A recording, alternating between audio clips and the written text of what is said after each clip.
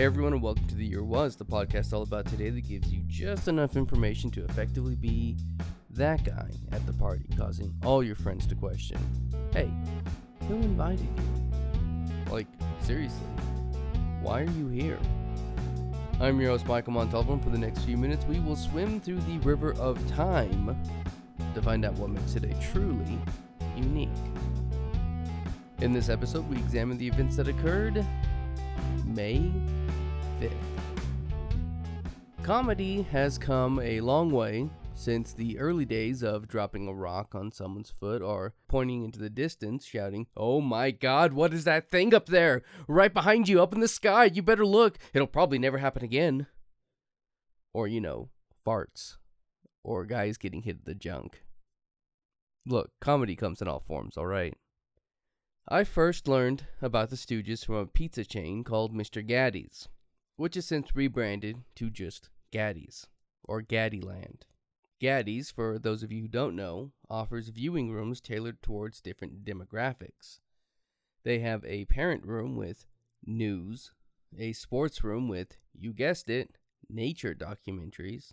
They have a kids room with cartoons and a fun room, which at the time I went was paired with the kids room and showed the old black and white shorts of Charlie Chaplin, Buster Keaton, Laurel and Hardy, Abbott and Costello, and of course, the Three Stooges. But even then, I didn't recognize them for who they were or for their contributions to comedy. Fast forward an indeterminate amount of time to when I was in the 5th grade, AMC began airing the shorts as part of a classic lineup, and the school, for whatever reason, was rampant with talk about Moe, Larry, and Curly. I remember discussions in the cafeteria about who was the best comedy team and why one was better than the other. The general consensus was that the Stooges were in fact great, and that, try as I might to argue my case against, I was wrong. That's correct. I was not a fan. Was not being the key words there. But as I continued to learn about comedy and comedy legends, as I developed my own unique, put here in air quotes, sense of humor, I began to see that much of what I loved about comedy came from and was influenced by the work of Moe, Larry, Curly, Joe, Shemp, and Curly Joe. From their early work on vaudeville to the lot of Columbia Pictures in a career that lasted almost 50 years, they have maintained themselves as giants and still gain fans to this day. But where did it all start? The year was 1934, and on this day, May 5th, the first Three Stooges short, Woman Haters, was released. Now, there's a bit of clarification needed here. While it is true that the Stooges appeared on film before as part of Ted Healy's act, Ted Healy and His Stooges, it's Woman Haters that is generally considered as the first short.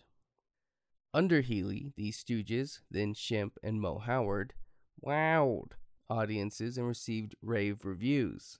But after a visit to Chicago, they added Larry Fine to the act. And this would be the lineup until Shemp quit over Healy's abuse and desire to go solo. With the trio now down to 2, they added Jerome, aka Curly, and the classic lineup was born. The trio continued to work under Healy, making a series of appearances in shorts and features, but it was in 1934 that the group split and began to look for a way to make their own mark.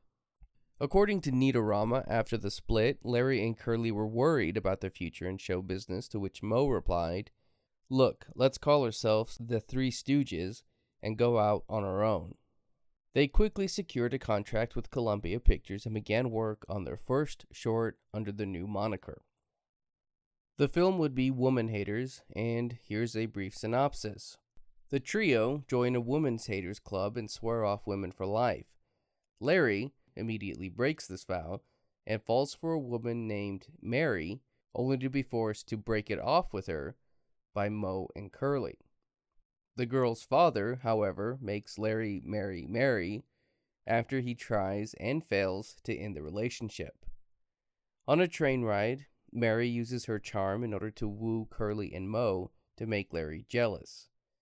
She eventually tells them the truth about what is going on and accidentally pushes Moe and Curly out of the window of the train, and then the film closes many years later as the Stooges reunite at the Women's Haters Club, once again bowing off women and sharing their hatred of old age. It was something of an unusual picture. It was also made very quickly. The Three Stooges were officially part of Columbia March 19, 1934, and by March 21st, they were shooting their film. The film was written in a rhyming pattern with an almost sing-song performance as part of the studio's musical novelty series. In it, they don't play Moe, Larry, and Curly, but instead Tom, Jim, and Jack, with Larry Jim taking the lead role that would eventually shift and stay with Moe. It would also be the first time Curly would incorporate his catchphrases of nyuk nyuk nyuk and whoop whoop whoop whoop whoop whoop whoop whoop.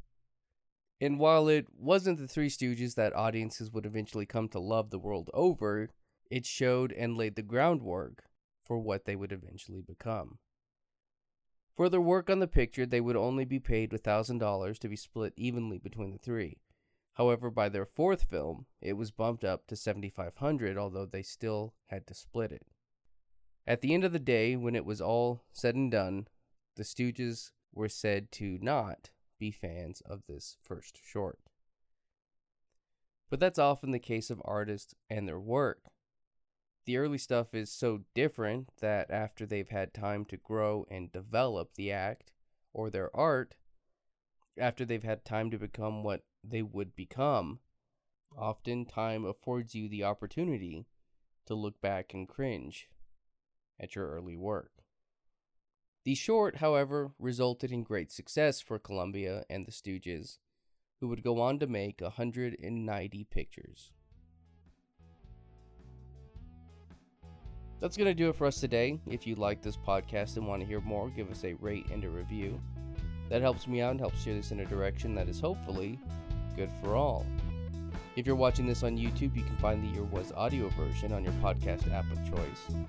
You can find me on social media and at YouTube at the Apple Cider Club. And as always, I want to thank the Tim Kreitz Band for our musical theme. And thank you for listening. We'll see you next time.